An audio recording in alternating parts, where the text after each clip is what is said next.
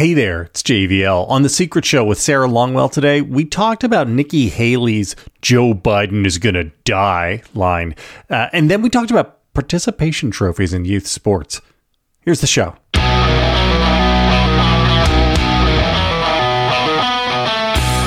All right, Nikki Haley.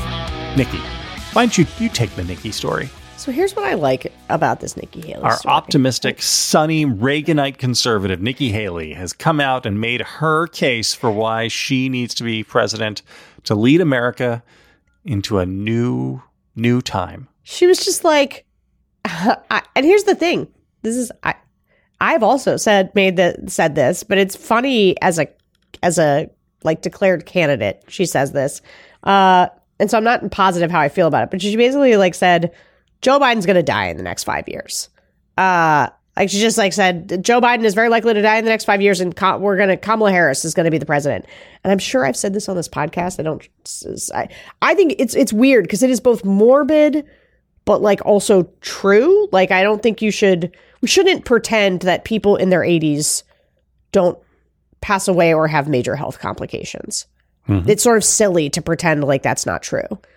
On the flip side, it's like, I have always said, like, this is what Republicans are going to do. They're going to run against a dead Joe Biden and an alive Kamala Harris. Like, that is their plan. So it was interesting to me. Like, I've always said that they were going to do this, but I thought that they were going to do it in like a slightly more subtle way, like I guess, and like leave it to other people to talk about actuarial. But like she's just putting it out there. They're like, he's probably going to die in the next 5 years, which is. Mona was like, this is a terrible thing to say. And I was kind of like, it does feel terrible. And I guess I didn't think they would be so explicit. And yet, it's not, I guess I just don't think it's insane for candidates. Like, they're going to say he's old and that this is a like threat we will face. And this is where the Kamala bar is much higher than people think. So I think it's actually good for Biden to have it out in the open and to have Republicans saying it in the grossest possible terms. Yeah. Because everybody's going to be thinking it anyway. And to me, the Biden response writes itself, right? The response to this is, look, God has blessed me by getting me this far. None of us is promised tomorrow, no matter who we are or how old we are. I know this because my son died at, 51 or 47 or however old Bo was, right? None of us is promised tomorrow. All we can do is take the time that we are given by the good Lord to work hard and try to make the world a little bit better for our kids. And one of the reasons I chose Kamala Harris was not to balance a ticket or anything like that, but because I believe that, God forbid, the worst should happen. This is a woman who's prepared to lead this country. They should not try to, I said this last night, don't try to paper over or say, no, she's not. They should run very hard and like Kamala Harris is a governing partner. And just like lean into that. And part of that, I think they need to let Kamala be Kamala. People tell me, I had lunch with somebody who knows her pretty well this week, and said, what's weird about it is that personally, she's very affable and kind of goofy. But when she's in public, there's like this weird robotic, I gotta be somebody else, and let her just be herself. Well, we've talked about this. You said this. I've now said this to 6 other people. Sometimes you say things and I think like that's such a smart way to think about it, which was having like she has like the political yips, right? She's in her head. She's nervous. And so she starts like word salading when she could just I was talking to somebody who saw her at an event, and it was like at Howard. So she's speaking to like the Black college kids, and like she was amazing. They were just like, that version of her is because she's comfortable. They love her. I do think there's, think about how much better it is. Like, this is like part of what Trump has going for him. How much better it is to speak in front of a crowd of people who love you. You are more comfortable. You feel like yourself. You don't feel all up in your head and tight like you do when, like, You don't have your please clap moments. Tim will talk about this, about Jeb like getting the yips, getting in his head, and suddenly like you feel like people don't like you or they're not, and like you start spinning. And I think, if she could she should just imagine the whole audience is Howard University college students who adore her and in their underwear, and just go from there. Yeah, just work from there. And I agree with you. This is actually very smart advice that I hadn't. I've been thinking more about like how they really need to get her out there, rehab her image, not just rehab, but like, especially since, the focus groups, people do not care for her, but especially in Dem focus groups, there's a lot of just unfulfilled potential. People are like, why? I liked her. I wanted to see her, but I just haven't seen her, which means there's like a whole opportunity they want to like her, the Dems. And so she could rebuild support by just showing up and being, exceeding their expectations, which is kind of low right now. Yeah. But your point about Biden kind of not shying away from it, because a big part of, I think, rebuilding confidence for her is the White House showing that they have confidence in her. And I think they totally have. I mean, the launch video has her in it 15 times. It does. Right. I mean, they are not, they shut down any talk of replacing her, right? I mean, which again is a thing that happens almost all the time in presidential politics. The incumbent president is tempted to push. The Obama White House people talked about getting rid of Biden going to their reelection. That's a thing that happened. Nobody remembers it, but it happened. We don't need this old white guy anymore. This guy's got no future. No future. He's crazy. He just says stuff. He goes off script. He gets out over his skis and, But I think that lean into it, and I don't know. I feel okay about the Kamala. I feel okay about the running against a dead Joe Biden and a live Kamala. Again. Okay, I think that you should not feel good about that. That I think is too far. No, not good. I didn't say good. I said okay. Okay. Because, Trump is likely to be the nominee, not 100%, but Trump is 4 years younger than Biden. He's also very old. Trump's vice presidential pick may not be somebody who 48% of America would be thrilled to see as president should he pass away, right? And I don't know, Biden has been living with death in his life since his wife died and his kid in a car crash, right? This is how I think Biden can just talk about this in a very human way that everyone will connect with. Yeah, I don't think you should talk about it too much. No, not too much. But I think you're right that he can at a debate, right? You can see the answer for this at a debate. My wife was taken from me when she was X years old, and my daughter too.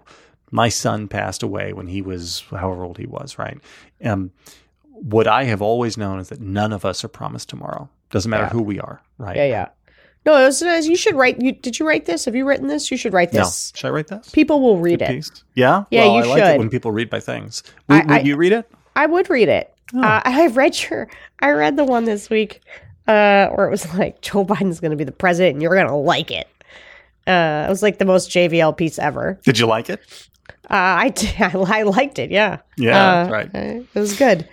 Okay. Wait, can I just not to make it about Trump and DeSantis really quickly, but did you see the picture this morning of DeSantis he's in Israel and he's like with Republican donors. He's sitting next to Miriam Adelson, Sheldon's late Sheldon's wife. Mm-hmm. She is not late. She's alive. She's having dinner with DeSantis, and she's like the richest Republican. She was Trump's biggest donor. And so it'd be quite a coup for DeSantis to make her his donor. Although she said apparently she's sitting out the Republican primary. But it's like somebody got a photo and it's like him talking with his hands and she's like looking at her plate or like looking at her phone. It's unclear. She just doesn't look that excited to be talking to him. But there was this piece. J-Mart wrote this piece. I don't know if you guys have talked about it on any of the pods. Did you guys talk about it with Amanda or did it come out yesterday? It came out yesterday. This is the one where the very shrewd Republicans said, we're just going to have to go down to the basement and ride out the tornado. Right? Yeah. We'll come out to rebuild once it's over. That's great. It's great stuff. And I just think it is amazing how quickly people have gone from Trump is too weak, he's not going to be the nominee, so I don't have to do anything, to Trump is too strong. He's inevitable, so I don't have to do anything. Yes. Like, who could possibly where predict was this? that middle place where like agency happened? And I would just like to go on the record here and say that I do not think Trump is inevitable. I only think Trump is inevitable if everybody continues to behave as they are currently behaving. So he's inevitable. I don't know. I mean, No, I don't think he is. DeSantis has moved up his launch date to the middle of May because I think his people are just freaked out. Yeah. And I can't wait. I think that, again, I think he is likely to be the nominee. I think the odds of Trump being the nominee now are better than 50-50. Yeah, I do not too. 100%, but 60-40, 70-30. All right. But we also haven't talked about how he's like also saying like maybe he won't debate. Yeah. And that's interesting. I think that this is him working the refs to get the debates to a format that he wants. Because here's the thing about Trump, which I admire in a way. I mean, the guy just plays to win, right? And he wasn't a good fit for Iowa. He wasn't going to do well, and it was going to be very, very hard for him to win the Iowa caucuses in 2016. And where the traditional Republican move in that case is, if you are a candidate like Trump, who is like soft with evangelicals at that point, which is what he was, then the move is to, all the consultants would tell you, listen, we're not going to put a lot of resources into Iowa. We're going to lower expectations for Iowa, and we're going to focus on New Hampshire, and we're going to downplay Iowa. We're not going to play too hard there because we know we won't win. And Trump's position was, I'm going to run everywhere and I'm going to win everywhere. Yeah. And that's a good position, it turns out, right? Like this is what you should do. And like he skipped the one Republican debate with Megyn Kelly. No, he did the debate with Megyn Kelly. No, there was another one, I think, with well, maybe it wasn't Megyn. He skipped one of the Republican debates. He skipped one of the Fox debates because Brian Kilmeade shot it at Ronna. She was on saying they were like, Trump says he's not going to debate. And she was like, well, we're going to work with all the candidates. And Trump was there for all of them at the center of the stage. And he debated. He never shied away from debating. And Kilmeade was like, yeah, he did. He didn't show up to our debate. And she was kind of like, yeah, he skipped one debate. Remember when he skipped that debate? And there was like, Ted Cruz said the only funny thing I've ever seen him say, which is he opened up the debate by being like, let's just get it out of the way that you're disgusting, I'm disgusting, we're all idiots and morons, and now we have completed the Donald Trump portion of this debate. That's funny. Yeah. It would have been funnier if Ted Cruz didn't go around. Well, I don't want to make something crude. I don't want to say something crude to make you blush. All right, let's get to the thing everybody really wants to hear, which is participation trophies. This is what everyone wants to hear. North Kakalaki, 3 Republican state legislatures are pushing around a bill which would outlaw participation trophies in youth sports. Because it's amazing what people think should be dealt with by our legislatures these days. Because what is happening right now is that we get these kids and we just give them all these participation trophies for everything in life when they're 5. And then we send them to these woke schools, and then they go and they become dance majors at Wesleyan. And then they show up to their office and they demand raises from their bosses. And these commies, you could just, it's like I basically agree with all of this. I agree with them Wilford on this. Brimley. Yeah, I agree with this. It does start with participation trophies. Okay, so you were at the beginning of the youth sports roller coaster. I am. I would like to posit to you that we have 2 big problems in youth sports, neither of which is participation trophies. Okay. The first problem we have in youth sports is declining participation. Yeah. Kids aren't doing youth sports. One of the things I believe we typically, when you're conservative, believe in is incentives. Right? If getting kids to do sports means like throwing them a 5-cent hunk of tin and saying, hey, it's great that you came out for soccer this year. You get a trophy for it, because we're trying to incentivize them for coming out for soccer next year, then this is a good thing. What we want is more participation in youth sports, because what is important about youth sports isn't the trophy you get, but the fact that you're doing it, right? That's where what you learn in youth sports is the stuff that comes from doing youth sports. That's where the most of the, kids don't walk away from youth sports and the big lesson they took from it was that they got a trophy. The big lesson they took from it was that they were on a team. They learned how to get around, how to get along with other kids. They learned how to follow instructions. They learned how to push through and do things that are difficult. They learned how to win with grace or to lose with dignity, right? Those are the real things. This idea that these aging Southern boomers, gosh, I'm being so good. Look at me. I'm not even doing the voice. That they think that the big thing that a 7-year-old takes away from a season of rec soccer is that they got a trophy, and that's what molds them, and is insane. Yeah. But the second problem, and the much bigger problem, is that we have done in youth sports is the exact opposite of participation trophies. We have professionalized it. Yeah. We have pushed everybody, no matter what. If you are into fencing, then you have to be part of a fencing club by age 10 in order to make your high school varsity fencing team. If you play baseball, you have to be doing baseball year round. If you want to make your middle school team, forget high school team. Well, and do you even play for your high school team, or are you on your traveling team? And that's the real team. You're on both of them, right? The traveling team is more important than the high school team, right. As it turns out, as I am finding out right now. And what we have done is we have made it impossible for a normal kid or normal parents who don't have the thousands of dollars that it takes to be involved in all these travel leagues and to do the private lessons and to give the time to schlep. What happens if you have 3 kids all within 5 years of one another who are all in travel time? You literally can't drive them from place to place enough. It's impossible. It is an impossible ask. And so we are making sports at even the middle and high school levels the exclusive preserve of highly motivated, well-to-do parents and kids. Yeah. And that is the problem. The problem is not participation trophies. Now, is there a remedy for this? Maybe the remedy for it, which I have seen bandied about by people who care about this stuff, is actually increased funding for rec sports. Because a lot of what happened in one of the instigating events in the explosion of travel programs and travel sports teams and club sports was the slashing of local rec budgets. And so as local rec sports began to disappear, private travel stuff filled the void. Uh-huh. So if you wanted to avoid, attack the sports industrial complex, then what you could do is spend a little more money to make sure that the local community center stands up an extra rec soccer league or an extra rec basketball league for these, for the kids who don't want to be professional basketball players by age 11. Yeah. But the Republicans in North Carolina, they found the real problem. And another thing. What is the proposed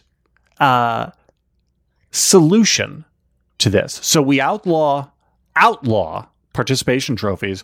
Are we going to have participation trophy police who show up to every game to make sure that nobody gets an award? Are these guys going to drive across North Carolina every single Saturday afternoon to make sure that no 7-year-old anywhere is getting a trophy or a medal that they don't deserve? It is madness. I'm going to stop. Sarah, if you would like to defend this for your standards of excellence, because I joked with somewhere that the Sarah Longwell position on this is that forget just banning the participation trophies. Kids who lose games should have to show up at school on Monday with T-shirts branding them as the losers so they can learn the value of winning. I mean, my only real thought on this is, once again, like we used to joke about Democrats, whenever Democrats would see some problem somewhere, they would be like, there ought to be a law, right? There ought to be a law about this weird cultural thing I don't like. And I was always like, there shouldn't be a law. Civil society should take care of most of these things, and we definitely don't need a law. And now it's just Republicans being like, you know what I don't like? These boys becoming girls, and so I'm going to make a law against it. And I don't like kids getting participation trophies, so I'm going to make a law. I mean, this is like what culture's for. This is what civil society's for. And, and also they are pretty, it is like, my kid, one of my kids played soccer. And by played soccer, I mean sat down on the field. Picking dandelions. Pulling grass for much of the season. And when he was given his medal, I was a little bit like, not sure he earned that. Did you take it away from him and tell him that he could have it once he earned it? He like sort of treasures this, medal. It's like in his room. That's just the problem, isn't it? And well, and the thing is I do want him to play again. I'm not sure he will. I'm not sure it's his bag. And so I think that here's the thing. I think it's different for little kids. And I think when you get old, I'm not a parent who's at the, 6-year-old baseball game, shouting at my kid I am shouting at my kid sometimes, but it's usually like, stop sitting down. You must stand up. Or when he hits the ball and he looks so surprised and I'm yelling, run, that's the most of my shouting. But at some point you sort of shift to a place where like, okay, you're a bigger kid now. And like, we don't give you trophies just for existing. And I think that's okay. None of my kids have ever gotten any sort of participation trophy. Flash has gotten one trophy in his entire life, and it was when they won the Little League championship. There ain't been no trophies in our world. Again, it's been exactly the opposite. But maybe I'm just in a bubble, and in North Carolina, participation trophies are an epidemic. Did you keep your trophy? So I will say, my bedroom as like a teen had my trophies and my medals from my various sports endeavors. And none of them were like, here, this is, it was all because we like won the middle school playoffs or whatever. And, or it was like your most valuable player award or whatever. And Never got a single one of those. Huh? Never got a single one of any of those. Okay, well, I did 3 sports. They're special because they don't give them to absolutely everybody. But certainly for little kids. In Hardscrabble, New Jersey, we don't give trophies to anybody unless you bribe the official. You palm somebody at 20, you can get yourself a trophy. That's the New Jersey way. I'm glad you admit that you live in New Jersey. Gabagool! Hey again, it's JVL. The conversation goes on from there. If you want to hear the rest of the show, head on over to Bulwark Plus and subscribe. We'd love to have you.